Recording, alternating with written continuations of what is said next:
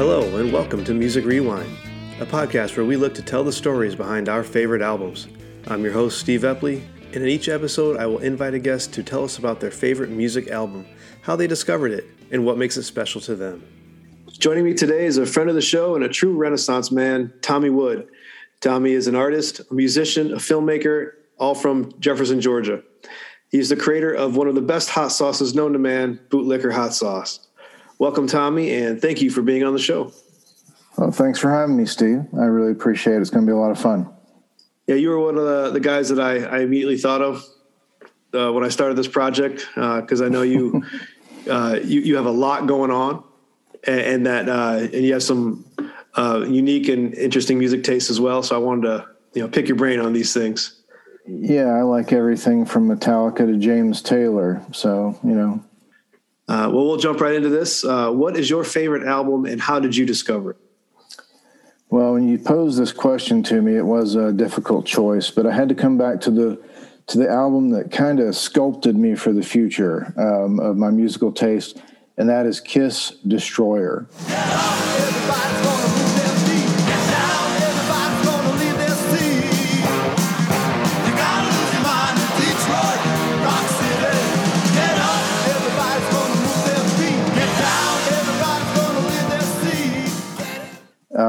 It's the first album that really got my attention as a kid. I grew up loving Elvis and impersonating him with my mom's scarf in front of the mirror and singing along to Elvis in Hawaii and all those great albums. Nice. But when my sister came home with Kiss Destroyer, some guy that liked her on the bus gave it to her. Now, granted, she's 10 and I'm 6, so it wasn't like we were, even in high school.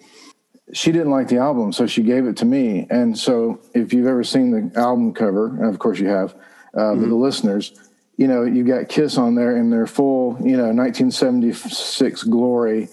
And it was the combination of the comic books I loved and the horror movies. I love the Hammer horror movies. I mean, it was like everything, And then you actually put it on the turntable, and it kind of scared me, like I'm 6 years old. There's this like morning news, playing of this guy who was in a wreck, and then it goes into Detroit Rock City. And I'd never heard music like that. I'm 6 years old, and the guitars and the drums and just the energy, just everything about it just grabbed me.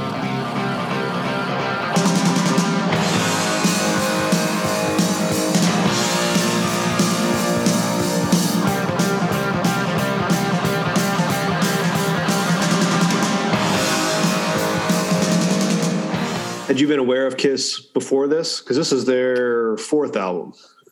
I was trying to decide if I was aware of them. I believe I did know of them, but had never actually, how it was, you grow up seeing like Lynyrd Skynyrd album covers or Led Zeppelin t-shirts, but you're like, have I ever actually heard their song? That kind of thing when you're really young. So I don't think I had heard them, but what is interesting about that is right after that, they were on the Hal Lind Halloween special. And I'm not sure if you're familiar with him. No. But he was a popular comedian of that era, and I can send you the link later to their segments on the show. I pulled it up to show my wife for Halloween. But anyway, it kind of culminated to where I was given the album. I kind of like got sucked into this, the Kiss world, and then they're on TV. And then next thing you know, I'm in second grade. I'm creating the Kiss fan club in my classroom. That's great. I was drawing like Ace Frehley on balloons and giving them to people so that when they blew it up, his face was really big. It didn't look that good, but I tried. Ace Frehley, is that the star? No, Ace is Space Ace. He's the one with the silver face thing. Okay, the silver. Yeah. So, correct me if I'm wrong, you got Gene Simmons, Ace Frehley, Paul Stanley, and Peter Criss. Peter Criss, the original lineup, yeah. I had never listened to this album. I knew maybe 3 songs off of it, and that's about it. Yeah. But it was definitely a fun listen. I immediately thought of the movie Detroit Rock City. Mm-hmm. I have a better appreciation for it now. It was a great movie anyway, but now having listened to the songs that they reference throughout the movie, I get some of the other jokes that they make in it. But this record is almost tailor made for that. I mean, you were younger than what I was thinking about, like the 10 to 21 age group in the 70s. I mean, it's just tailor made for that audience. For sure. And when I was growing up as a 6 to 7 year old, Star Wars, the original New Hope came out when I was 7. When I think back about who I was then, I feel older, in my mind. And when I look at pictures of me when I was that age, I'm like, wow, I thought I was pretty hot stuff, but I was like a little 7-year-old kid, But I think because I had older sisters, some of those things that might have appealed to the 10 to 20-year-olds was already kind of in my, peripheral, and so I grabbed onto some of that stuff maybe a little sooner. But as far as you not having listened to it before, and me going back to it, because it's not an album that I listen to all the time, but it is the one that when I really looked at everything in my past, it's the one that, like I said, it really informed who I would be as a musician, the things that I love, even though I have a wide variety of genre taste. It was the hooks, the big, the guitar hooks, the riffs, the singability of it. And, that album, other than maybe one song, like you're saying, you knew about 3 of them because those are some of their biggest hits are on that album. But every song on there, to me, except for maybe one, has that same caliber. They're just not as well known, but they have the same, sort of perspective to the lyrics. None of the Kiss lyrics will change your life, but they still have that perspective and that sort of. So it's either going to be kind of gothic metal or it's going to be party. Yeah. That's the feel you get with this album because there's no subtext. They're pretty. No, they're pretty blatant in what they're singing about, but they kind of come across as we are rock gods and we know it, and that's what we're going to sing like. Yeah, they start with Detroit Rock City, which kind of shows what can go wrong if you're a rock god or if you're out there being crazy. But then it kicks right into King of the Nighttime World, which is all about being that crazy guy. It's so sad living at home, far from the city, and the midnight road is so bad. Going to school, so far from me, and the dirty things that we done. I'm the king of the nighttime world. And to hear that as an impressionable young kid, it's who that rebel kid is going to want to be.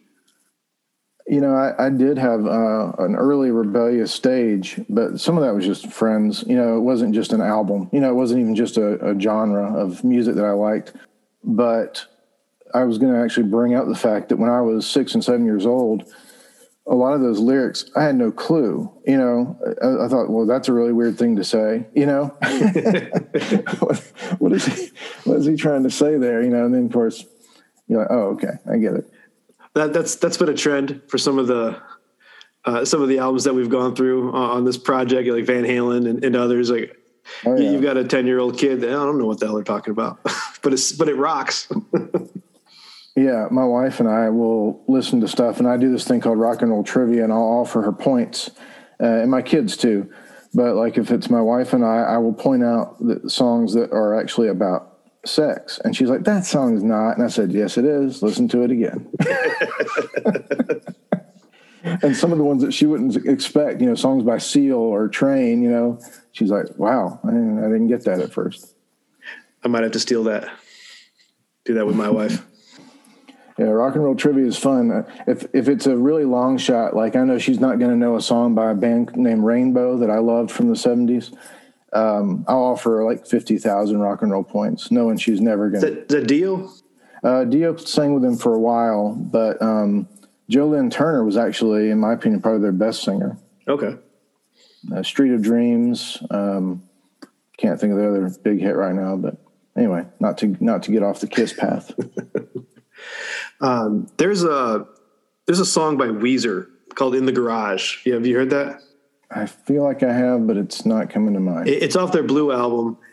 There's a whole verse about Kiss and the rock stuff they used to listen to in their garage when they were kids, and he's singing, I've got Ace Frehley, I've got Peter Criss waiting here for me. Yeah. I've got Ace Frehley, I've got Peter Criss, waiting there for me. Yes, I do.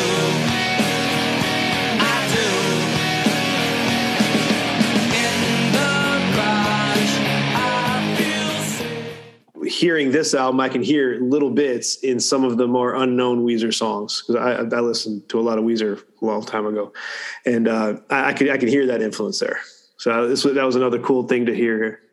Have you heard the Van Weezer stuff where they're kind of emulating a little Eddie Van Halen and that stuff in there? No. It's a whole album. There's a couple of really great songs on there. It came out maybe a couple years ago, but I find it interesting that a band like Weezer that I like was so heavily influenced by bands I grew up with. Kiss, Van Halen, Toto. They did the remake of that. Yeah. And so it's interesting to see guys that are so influenced by those things that I was come out with their own vibe that's completely off that. But you do hear little bits of those things in it. Mm-hmm. Oh, definitely. Yeah. So the album goes, you got Detroit Rock City, then King of the Nighttime World, and then that goes into an even heavier song with God of Thunder, which I really liked this one. This is one I hadn't heard. Let me tell you, that's a great song live. I mean, growing up a good Christian boy, even as a little kid, I always struggled with the, take your virgin soul or whatever it says in there. It's over the top, I was raised by the demons, trained to reign as like war, God of thunder and rock and roll. It's a great song live. I finally got to see them 2-3 years ago live. I had never seen them live before, and so I didn't know they were still touring. Oh yeah, this is the end of the road tour. They claim it's the last one. They claim, although there's still rumors they might do a residency in Vegas. That kind of thing. Yeah, I've seen the Eagles twice since their original Farewell 1 tour. So those yeah. Yeah, those older bands, they got to keep it going, which I don't mind. But that was the first time you got to see them? Yeah, for sure. Yeah, I took my 2 older kids.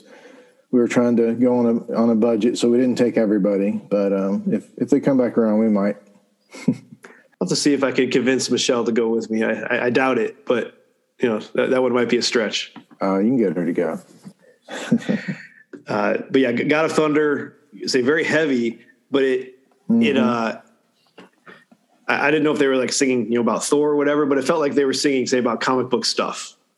And I don't know if that was their inspiration there, but that's, and like when you gave me this album that you were bringing to the table, you said, listen to this as a 7-year-old, and those were were your instructions, and that song right there just kind of fits right into that mold. It fits it well. It does, and yeah, whether it's Thor or whether it's some made up, because the Gene Simmons character is the demon and all that. It just, 7-year-old boy. I mean, it just, it's right up that alley. Track 4 though changes everything on that album to me, because it's a huge shift with Great Expectations. So that's the one song I was going to bring up, because even though I had listened to that song many, many times, having broken it out again recently for this interview, I had forgotten how bad those lyrics are. Just on the nose, cheese, ridiculous. And the music is also not so good. It's like just this kind of meandering, not so good verse. But then the chorus is pretty good. So you just have to decide, do I sit through this to get that Papa chorus? And you wish you were the one I was doing it to. Well, listen, you got great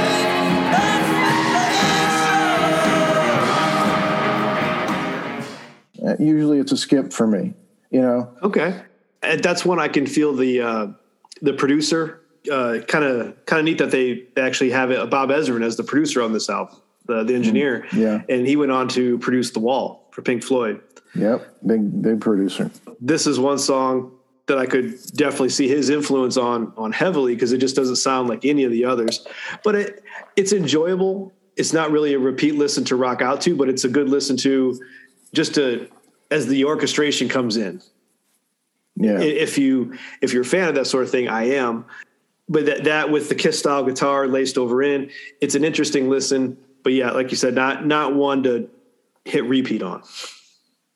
Yeah, especially when you really listen to the lyrics of the verses. He's kind of singing to groupies, more or less. Yeah. It's over the top. Yeah, not subtle. Even for that era, yeah. I can see why some extremely hardline parents would be not too happy with their kids listening to this. But like you said, kids don't even understand the lyrics at the time. Right. No, we didn't really. And in fact, I started playing guitar in middle school, and I had my mom get me the AC/DC Back in Black songbook, and she apparently read the lyrics. I had never really paid attention to lyrics, not much. I knew the main choruses and stuff, but apparently she almost didn't give it to me because my sister said she read the lyrics and was like, But she ended up giving it to me. I don't know what. Yeah, maybe she shouldn't have. And my parents never had a problem with any of the music I listened to. And that's even with me at times singing rap lyrics in the early 90s, not really, knowing the context of what I was saying. Yeah. Track 5, you get right back into Kiss main form with Flaming Youth, kind of an anthem to all their young fans.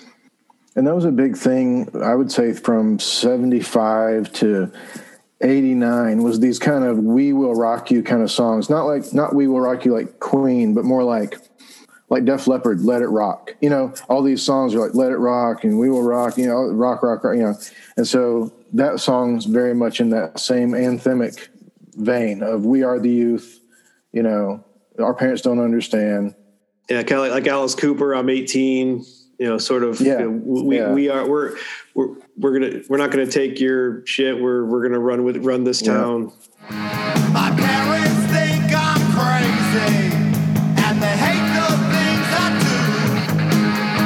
I'm stupid and I'm lazy, man. If they only knew how flaming you set the world. But when you look at the lyrics, it's that and the song, it kind of tame by today's standards, but fits with the album and fits with their message, if you can call it. People used to have to be more poetic, if you want to call it poetic, about what they were saying. These days, they just drop the F-bombs everywhere and say whatever they want to say right on the nose. And I was telling my kids, I'm like, if you heard a song with a cuss word in it, like even a minor cuss word in the 70s or 80s, that was like, it was very on purpose. It wasn't just a flippant, thing. There was they were bold enough to put that in there because they felt like they had to say it. It was just, there was more of a respect, I guess,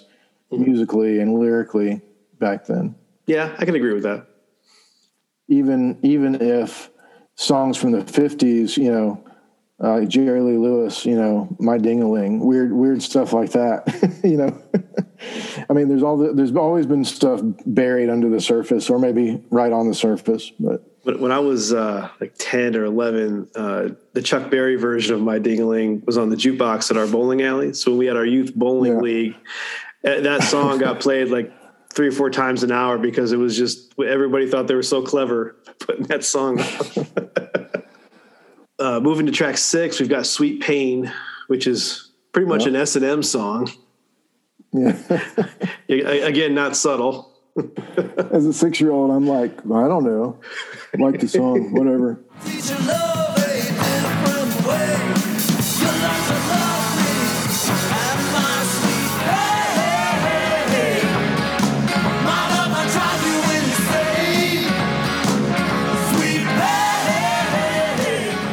I did read an interesting note, though, that pretty much Ace Frehley's guitar is replaced in this song by Dick Wagner, because he was pretty much uninterested, drunk, and wanted to go play cards.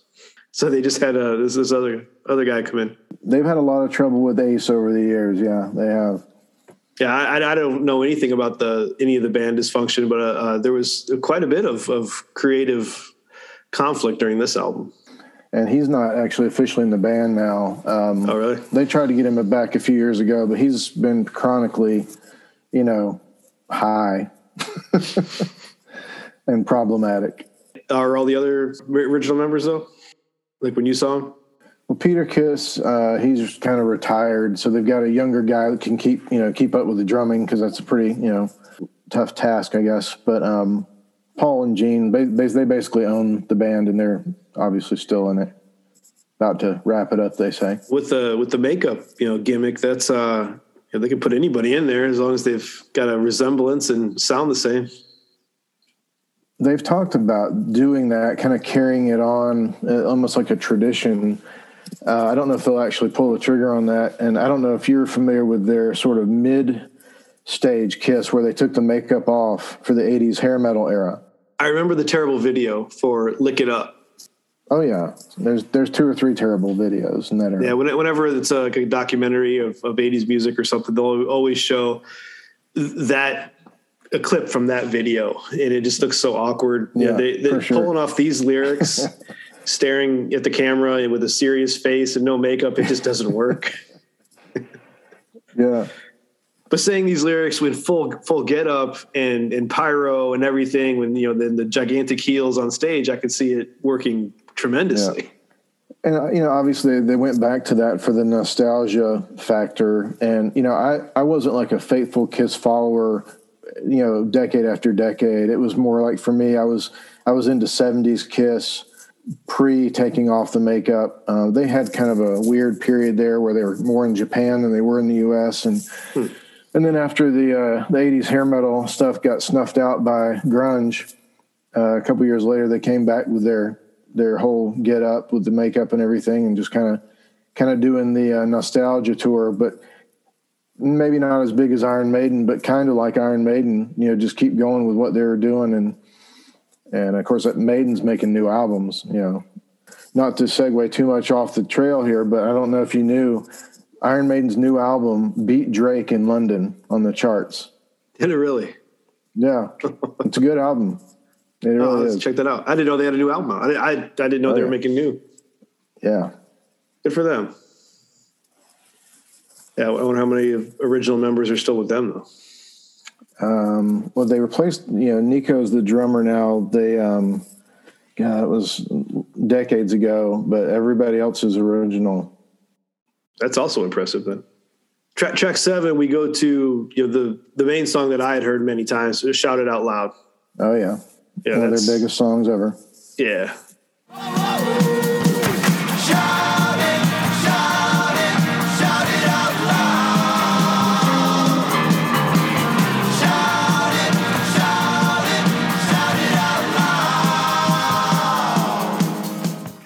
Another party anthem, and I can only imagine, being in the crowd for this tour and that song. I probably had a wild time. It had to be a crowd pleaser. And then track 8, you've got Beth. What's your take on Beth? Huge hit, and I loved it from the first day I heard it. I was thinking about it, and thinking about this interview. If you're familiar much with, and some of your listeners will be, the 80s trend for all these harder rock bands to have this emotional ballad. Well, they did that 10 years before that was a thing, So it was kind of like a precursor to what was coming with, like Poison having Every Rose Has Its Thorn and things like that. Mm-hmm. So it's live. I think the song's great. Live, it's a little weird because they have the guy come out and I think he's pretending to play, and sing it. I think he's pretending to play the piano just so so that he doesn't have to worry about, But then right at the end, they all kind of come in, the rest of the band comes in behind him like it's some big touching moment. So that's a little weird when they're all in makeup and spiky heels. Like it's a really touching moment. That would be funny. But no, I like it. What do you think of it? I used to get this song mixed up with Babe from Styx. Don't hate me for that comment, comparing Kiss to Styx, but they came out probably within 3 years of each other, And similarly, a polarizing, song within the band, both bands themselves. True. Yeah, because Beth was supposedly written by Peter Criss, which that's, I guess, debatable depending on who you talk to in the band and his previous band. But I believe it's sung by him too. It is. It is. Yeah. It's not a bad ballad. I mean, it's a nice departure from the heavier songs on the album. You know, just kind of, takes you, slows you down as far as if you're listening to the album all the way through, which is what a good ballad will do. It's a good ballad. Yeah. I don't have a problem with it. Beth, I hear you calling, but I can't come home right now. Me and the boys are playing, and we just can't find a sound. You know how we all have those things from our childhood, and it instantly takes you back to, and that's one of those songs, takes me right back to those days of eating barbecue potato chips and drinking Dr. Pepper and not caring about how many calories it was, watching kung fu movies, and just Oh yeah. Yeah, I mean, just takes me right back to being a kid. I saw Warrant several times when I was in the service, and you mentioned the ballads, and they had I Saw Red and Heaven. They're two big ballads. Yeah. It's a shame the lead singer died, because they actually put on a great show. I've seen them several times. But every time they had to sing the ballads, the lead singer would step out and be like, okay, we have to do this. It's in the contract. And they'd sing a few lines of Heaven, and then they'd cut into a few lines of I Saw Red, and then they'd move on to something else. Like they hated playing them, but they're like, it's in the contract. When you do it. If you're in a band and you hit one out of the park like that and your fans love it, you're going to be playing it forever. So, this is what it is.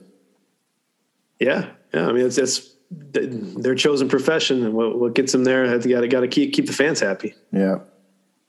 The track 9 is Do You Love Me, which this was a good song. Yeah. That's one of my faves on the album. It's got a bit more of a message than the rest of them, as far as it's singing about do you really love the person, or you just love my rock star excess. Exactly. Yeah. So there's a little bit more message there. You're right. You like my 7-inch leather heels and going to all of the shows, but do you love me? Do you love me? I kind of wish that it would have ended on track 9. Track 10 didn't really do anything for me. So what do you have on track 10? Rock and Roll Party, which is just an instrumental ending and little bits of vocals. I don't remember that being on my original vinyl, which my dad gave to Goodwill. And, I don't know why he did that, but he gave all my vinyl that I left at the house to Goodwill. But someone's got some albums worth some money then. Yeah. But so I don't remember that as a kid being on there. But when I was listening on Spotify, it kept coming up, and I'm like, what is this trash at the end? I mean, it's just audio trash. There's nothing really going on. And it's literally a minute and a half. And I mean, the album is only 34 minutes to begin with. Yeah. It's a quick album. So I don't really see the purpose of that little thing at the end. I don't unless it was something with the vinyl to tie it into the news report on the front side. I was about to say that. I mean, but vinyl. I mean, I guess you could. It's been a while since I played any vinyl and let an album just play, but it would kick back to the beginning, right? So maybe that was the idea from a producer standpoint. Well, I know a lot of 8 tracks had to do that. They had to put something in there to fill that little bit of gap. Yeah. So maybe it was a technical decision left over from an 8 track. I could be. But I was like, what is this? I don't remember this. So yeah. So I don't really count it. I don't count it. And that solves my problem. And so then the album did end on Do You Love Me? Yeah. So that works. Well, and I double checked it because when that came up, I was like, well, hang on. And so I Googled, the track listing to make sure it was right. And it didn't come up on that when I did a search for the track listing. So I thought maybe in the 2021 remaster that they did of Destroyer, maybe somehow it got put in then, or maybe it was, you know how it is. They figure out, oh yeah, we used to have this there and they put it back, you know, I don't know, but it just doesn't matter. Does any listeners out there know the origin of Rock and Roll Party? Let us know. Somebody let us know. Let us know. Yeah. I'm curious now. Cause yeah, it literally is just bits of nonsense. Yeah. Yeah. For a little while, I was wondering if it was some kind of a voodoo ritual, you know, I was like, what is this? But overall, this was a fun listen. It's not one of my top forever. Yeah. But I'm glad you brought it to the table. I may look into some other Kiss albums to see how they started and how they evolved, because that's something I'm pulling out of this whole project is band evolutions. Yeah, which is pretty neat. And this is kind of, I think this. Would you say this is them at the top of their game? I would say so. Kiss Alive, the first Kiss Alive album, a lot of people would say that is the sort of pinnacle of their, you know, their broad appeal and their writing, et cetera, et cetera. But for sure, mid-70s Kiss was what we all loved about Kiss. And that's why we go see the shows now, is to relive that. You know, you were talking about this opens up some avenues for you, like, hey, I want to check out some more of this band or whatever. I remember going to a summer camp one time, and we had a listening room. It was at a college campus. And this guy introduced me to Doobie Brothers. I'd never heard them. I had heard them, but didn't know who they were. So, you know, you hear stuff on the radio, and I'm like, I don't know who that is or whatever. But we used to just sit around that listening room with headphones on, listening to Doobie Brothers. And that opened this kid who had been all metal all the time, you know, starting to listen to things like that a little bit, you know, getting more into Skynyrd and, you know, some stuff a little bit more soul, you know. I had a similar thing in high school where we had a garage, and me and my circle of friends, we would sit and listen to just album upon album. And I had an older cousin that would bring albums in, things that we hadn't heard before. Mm-hmm. But that's where we got really deep into Pink Floyd, Led Zeppelin. We kind of, worked our way through a lot of the classic rock. It's where I discovered Black Sabbath, and then Ozzy solo and things of that nature. But then also, there was a lot of rap in there too, but, I won't admit that publicly. You have more rap than me. Well, that was, the mid '90s were, an interesting time for hip hop, with Tupac and Biggie had just been killed, and so there was kind of a weird gap of some interesting hip hop in there. I think music was trying to find its way too, and emerging technologies and Napster and just all kinds of stuff was brewing. It was it was an interesting time. Yeah, it's a shame Kiss never really made our rotation though, because I think we would have enjoyed it back then. Being 15, 16, 17 years old, I think we would have enjoyed some of these tracks. Well, you mentioned Ozzy. That was for me. Middle school is. Obviously, Kiss laid a great foundation for what I would mostly like, the style of what I would like, the big hooks and the big guitars and drums. In middle school, I get into Ozzy and Maiden and Dio and, all that stuff. And, that stuff was very formative for me as well. And so, like I said, when you asked about what album would you pick, it's like really tough because so many of them are important to me. And even though Kiss Destroyer is not literally when I go play, on a day when I'm just, bored or working in the yard, it definitely helped to create my musical taste.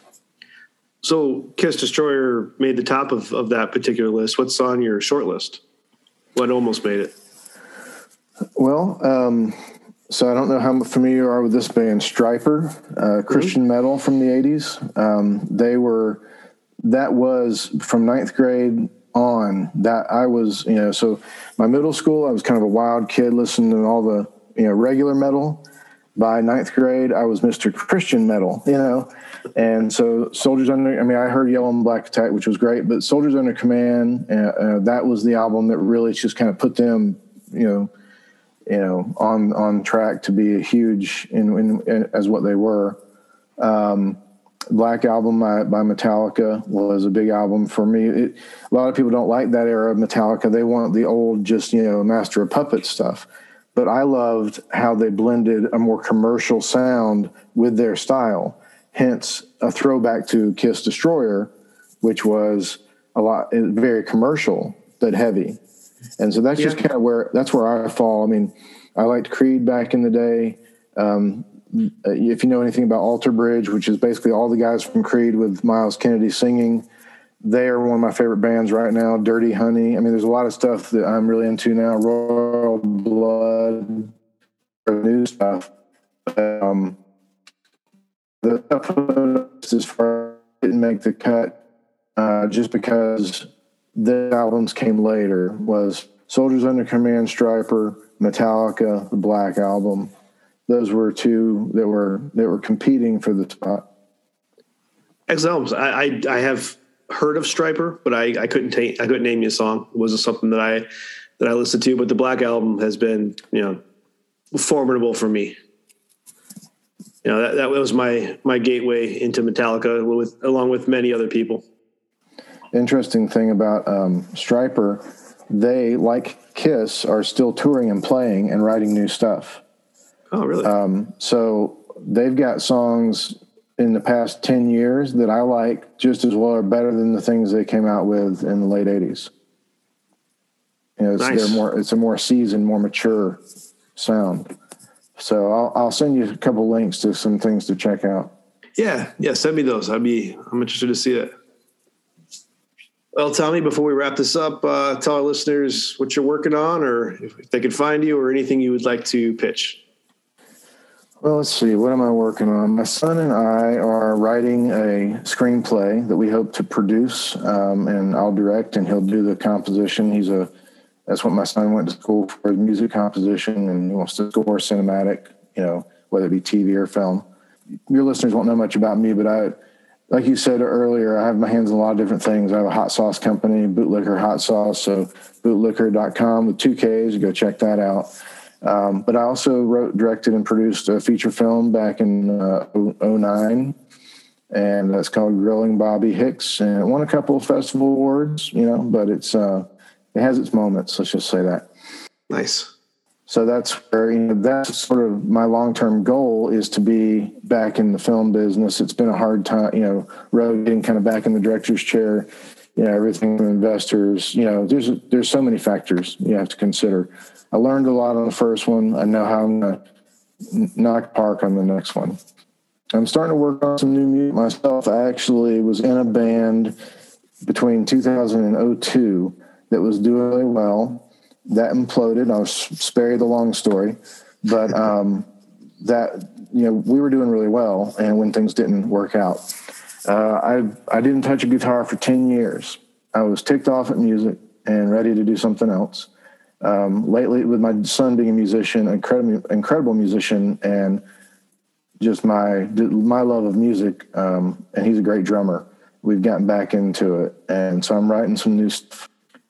So that's where I'm at right now. I'm working towards a new film, towards some new music, continuing to market, and the Bootlicker Hot Sauce, trying to get that out there, and still do some client work. I'm a designer and video producer as well. So, yeah, I can attest to the hot sauce. That's good stuff.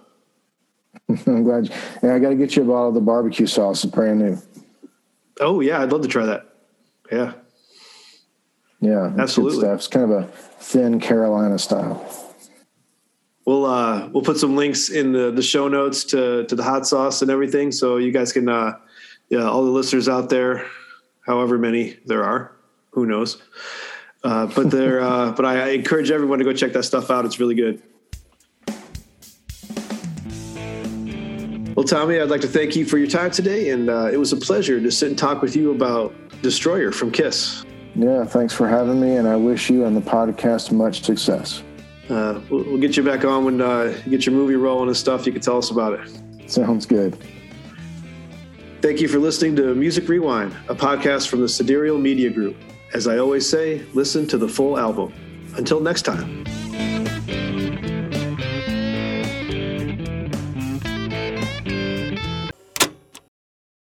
a podcast from the Sidereal Media Group. Back to you, anchors.